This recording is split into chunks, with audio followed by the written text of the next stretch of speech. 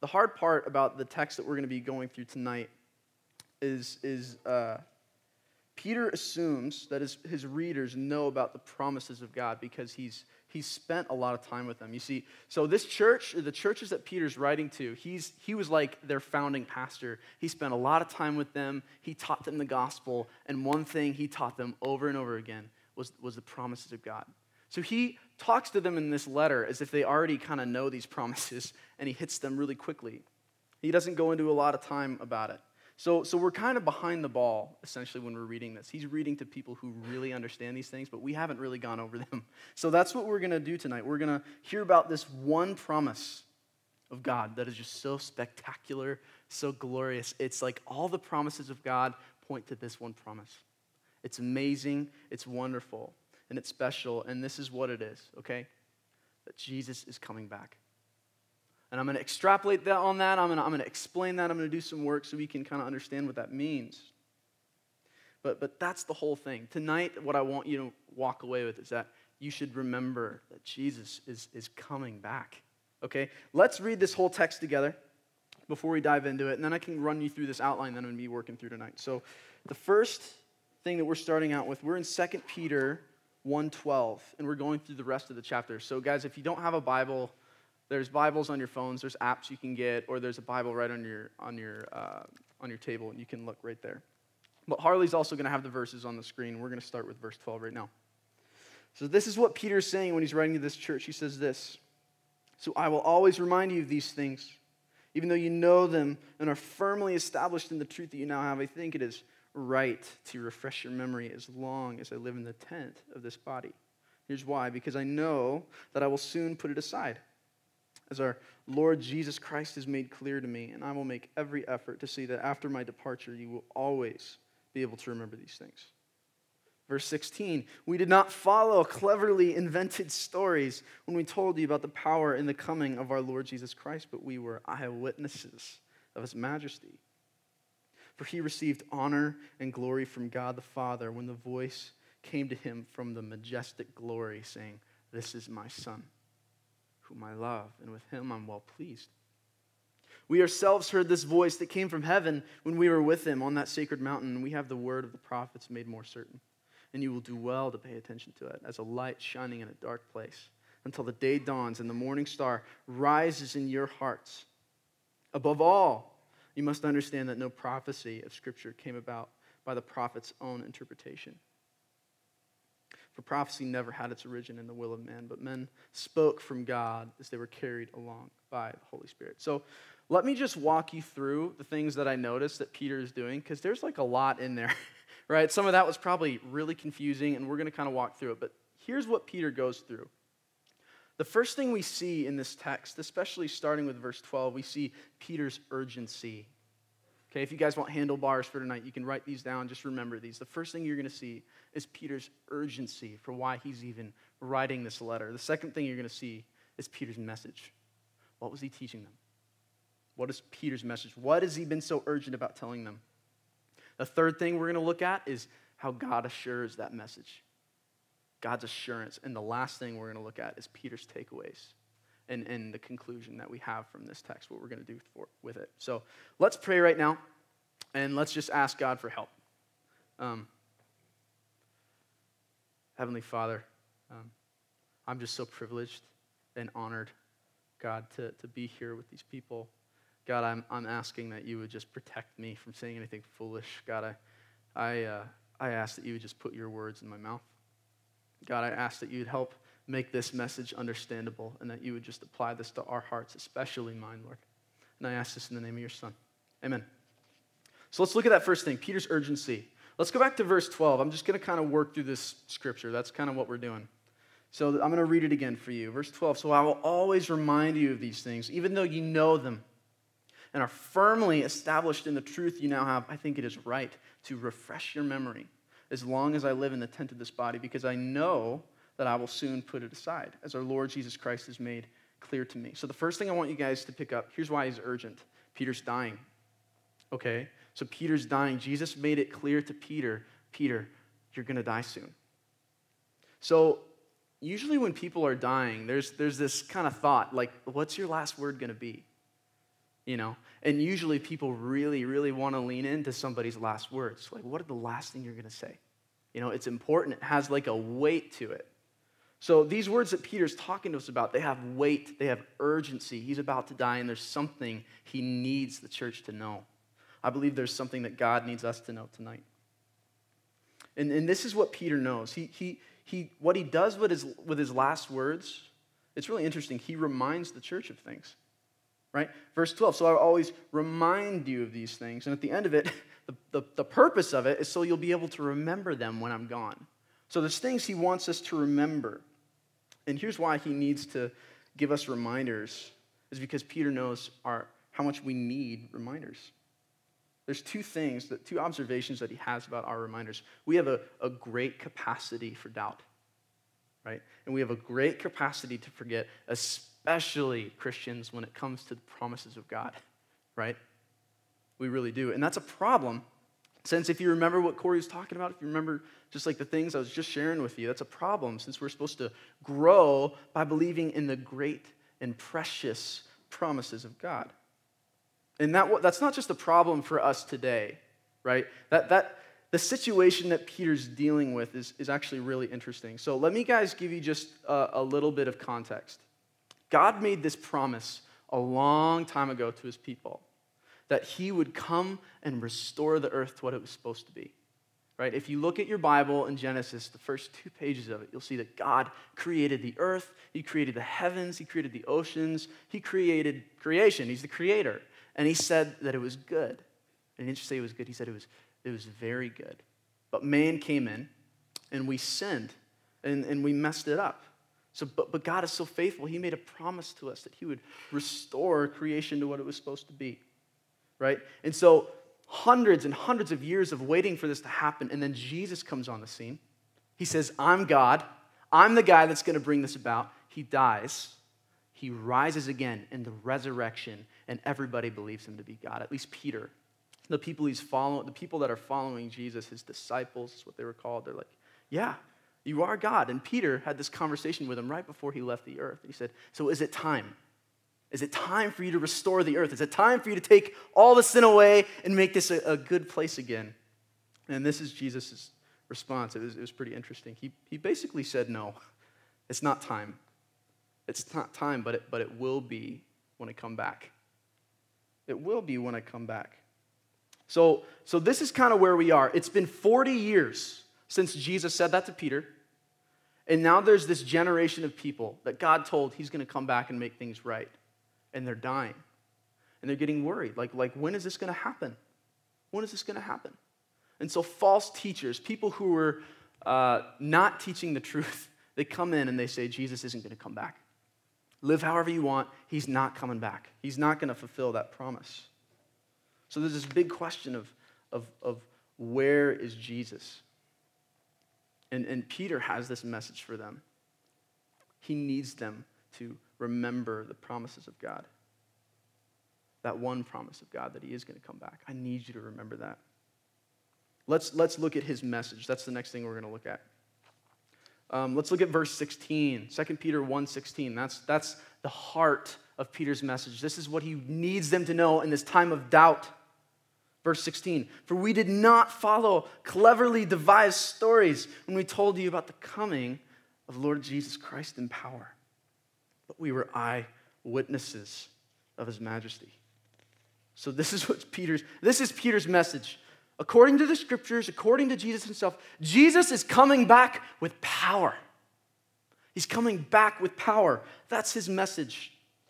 And there's some things, I already told you, Peter's been spending a lot of time with these people, so they would have understood 3 things about that promise, okay? And I'm going to tell you these things. Here's the first one. When Jesus comes back with power, he's going to restore creation, okay? He's going to restore creation. And here's the point I want to make with that.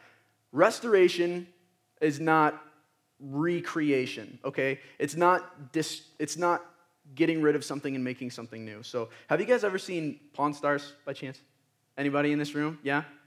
Did you guys ever watch an episode maybe where there's like this old Chevy that came in, it was full of rust. He bought it. He's like, this is value, but I'm going to restore it so it has even more value. And so what does he do? He takes it to this guy, big restoration guy, and what they do is they scrub off the rust. They take away the rust. And they do some stuff to it, and what comes out is a car that looks brand new. He didn't buy the car, destroy the car, and buy another car. No, he bought this car, and he restored it to what it was supposed to be. You guys understand? That's what Jesus is going to do with the world.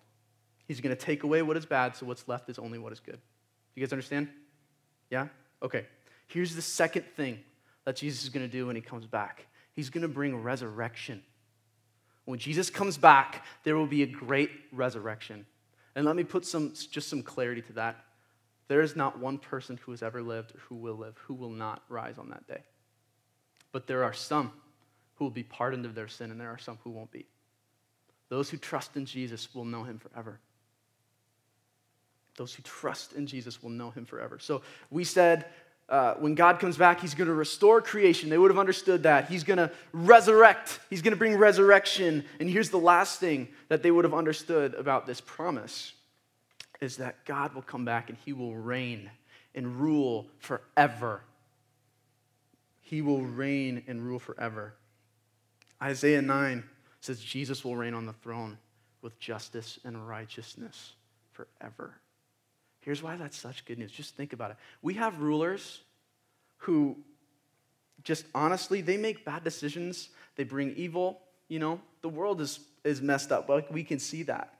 But what if there was a king, such a high and glorious king that brought like actual justice to the poor? That he freed the one who's been oppressed? That's what Jesus is going to be like. He's going to bring righteousness. That's a super churchy word for he's going to bring goodness back to creation. He's going to reign with goodness and justice. Okay? So in this text that Peter has, I want us to look at verse 16 one more time. Let's look at that, because Peter is saying Jesus is coming back, and he makes two observations about this promise. Okay? Two observations. The first one is what his message isn't.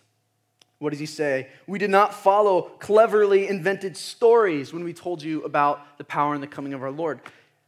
That promise that Jesus is coming back, it's not a cleverly invented story.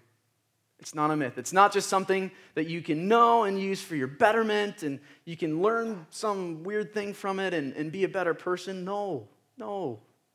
Here's what it is, according to Peter, a historical reality.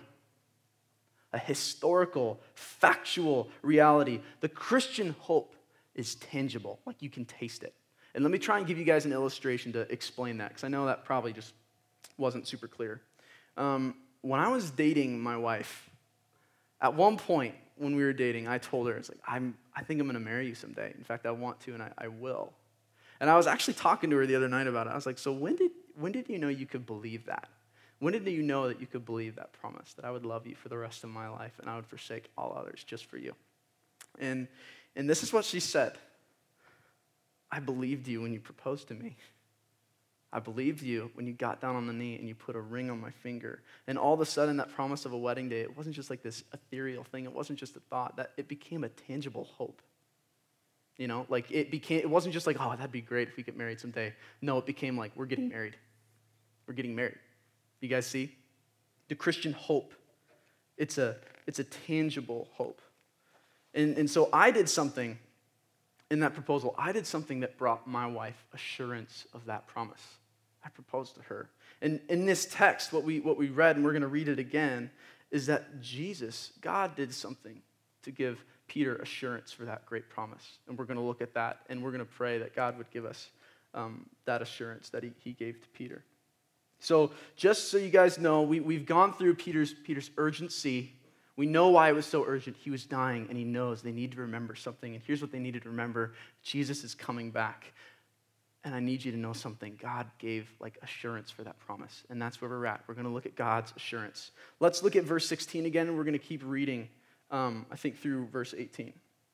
Okay? So, for we did not follow cleverly devised stories when we told you about the coming of our Lord Jesus Christ in power, but we were eyewitnesses of his majesty. For he received honor and glory from God the Father when the voice came to him from the majestic glory, saying, "This is my Son, whom I am well pleased. This is my Son, whom I love and whom I'm well pleased." We ourselves heard this voice that came from heaven when we were with him on that sacred mountain. So this is an event This is a really big word, and I don't know if everybody knows about this thing. It happens in the Gospels, but there's this event that happens, and the writers call it the Transfiguration, okay? So here's what it is. God took 3 of his disciples, and Peter was one of them, up on this mountain, and 3 things happened. Jesus showed his glory, okay? Jesus shined. He showed his glory. It said his face was transfigured, and even his robes and his clothes became white. One author says it looked like lightning. Okay, he showed his glory to these people. The next thing he showed was his majesty. Look at that, verse 16. But we were eyewitness of his majesty. And the last thing that happens is Jesus is honored by the Father. He's lifted up in this moment. He's lifted up in this moment. So let me explain to you guys, if you guys don't know, this word glory, it's almost like the weight of somebody. It's like the weight of their presence. Jesus showed them the presence and the weight of the presence of God. They were standing in the presence of God. And he also showed his majesty. It's almost like his royalty.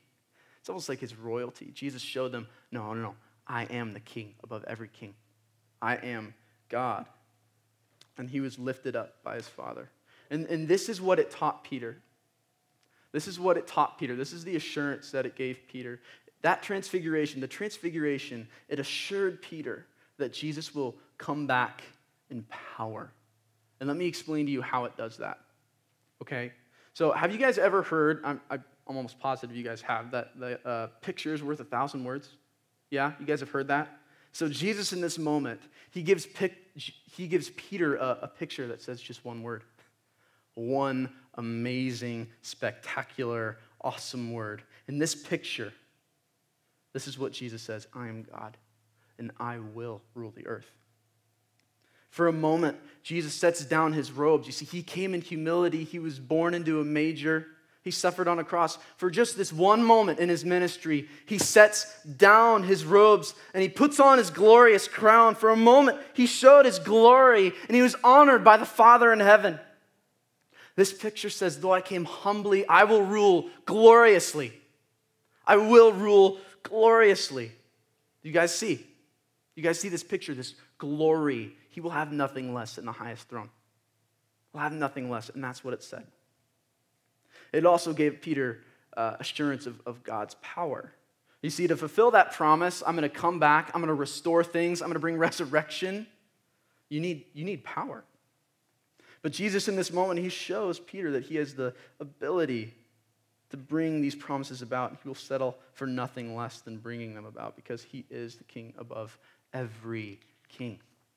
What other king shines with glory? Who else is clothed and robed in majesty? Who else has God the Father elected to raise above all others? There's nobody. Nobody else. So let me put this just as simple as I possibly can if what I said was confusing to you. The transfiguration assured Peter of like 2 things. First one is that God can return and establish his rule on the earth and restore creation. And the second thing is that God will have nothing less. God will have absolutely nothing less. And so now here comes the takeaways, what Peter wants us to get from this. What Peter wants us to get from this.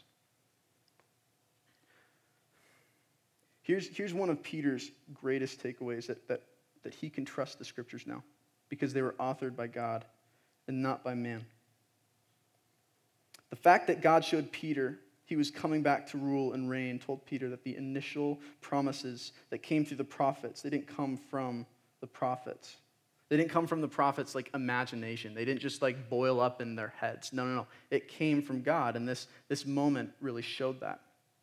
And so Peter, seeing that, he says, no. We can trust the scriptures. God is fulfilling the scriptures. It was God who promised that he's going to come and rule the earth because it's God who showed up here and just demonstrated this kingly power. Of course, it's God who made these promises. So we can trust his scriptures. Look at verse 19 through 21. We also have the prophetic message as something completely reliable, and you will do well to pay attention to it. So these are Peter's takeaways. As to a light shining in a dark place until that day dawns and the morning star rises in your hearts. Above all, You must understand that no prophecy of Scripture came about by the prophet's own interpretation or imagination. For prophecy never had its origin in the human will, but prophets, though human, spoke from God as they were carried along by the Holy Spirit. They're carried along by the Holy Spirit. So if Peter's saying we can trust the Scriptures because they were written by God, there's usually like three parts in the Scriptures. There's promises, there's instructions, and there's stories. And I want to tell you why it's such good news that God authored these things for us and what that means for us today. So God's promise, they weren't written by man. They were written by God, and that's a big deal. Have you guys ever had somebody promise something on your behalf? Promise something on your behalf. Sometimes that doesn't work out. There's a few reasons. Sometimes it's because you can't always do what other people think you can do. Sometimes it's because you just don't want to do what other people promised you into. And other times, if we're just being honest, we just promise people we can do something when we can't actually do it. But there's good news for us, because all the promises of God that you find in the Scriptures, they were authored by God according to Peter. And this means a few things. Somebody else didn't commit God to do things that he doesn't want to do. All those prophecies, all those promises that you see in Scriptures, God wants to fulfill them. He's the one that made these promises. It means that God cares about you. It means that God cares about creation, and he wants to restore the world. He wants to bring the freedom that he promised. He wants to bring the resurrection that he promised. It also means that God is not just willing to do the promises that you find in Scripture. He's not just like, yeah, I can do that, so I'll do it. He has the ability and the capacity to bring them into a reality. I'm going to say that again. God isn't just willing to do the promises you find in Scripture. He has the ability and capacity to bring them into reality. God has the ability to raise you from the dead. God has the ability to make things right in the world. He has the capacity to love a sinner like you and me. And if you want proof, look at the cross. Look at the resurrection. Look at the transfiguration. He has the power and authority to bring an end to sin and suffering, and he will do it. He will settle for nothing less, and that is really good news for us. The second thing you're going to see in Scriptures, I already told you guys, but it's God's instructions. You can trust the instructions of God because he wants the best for his children. What father wishes to harm his child? What good father? And in Matthew 7, this is what Jesus says. His own words says, even an evil father knows how to give good gifts. How much more will your heavenly Father give good gifts to those who ask him then? So part of God, and I really do think this is like from God to this ministry tonight, okay? So listen, take this note or something. Part of God saving you from your suffering is him telling you how to not sin your way into it. Do you guys get that? He wants the best for you. His instructions aren't to put parameters on your life just so you can be miserable. I think a lot of people think the Christian life is miserable because, hey, we don't maybe go and party or we don't go and indulge in ways that other people get to and they think it's really fun. But if we're being really honest, a lot of those things lead to a lot of pain, right? They really do. So part of God saving you from your suffering is in telling you how to not sin your way into it. A good father doesn't give rules for punishment. He gives rules for betterment, and God is a good father. God is a good father. And here's the last thing you're going to find in Scriptures, God's stories. You can trust the stories in the Bible because God wrote them, and they're all about him. If you want to get to know somebody, you can't just ask them the facts about themselves. You listen to their stories, right? So when I was first starting to get to know Nicole, I think when we would talk sometimes, it'd be, oh, what's your favorite color? And that type of stuff. But if you really, really want to get to know somebody, you listen to them, right? You listen to their stories. You listen to their stories. And today, God's saying to you, if you want to know more about me, read the stories. Read the stories. So here's another conclusion that Peter came to. You can trust the Scriptures because they lead you to God, okay? The first thing, all those things that I was just talking to you about was under this category. You can trust the Scriptures because they were authored by God, because they were written by God. And now, Peter's saying you can trust the Scriptures because they lead you to God. Harley, can you put up verse 19? Is it up there, or do you have it? Yeah, so check this out. We also have a prophetic message as something completely reliable, and you will do well to pay attention to it. There's a light shining in a dark place until the day dawns and the morning star rises in your hearts.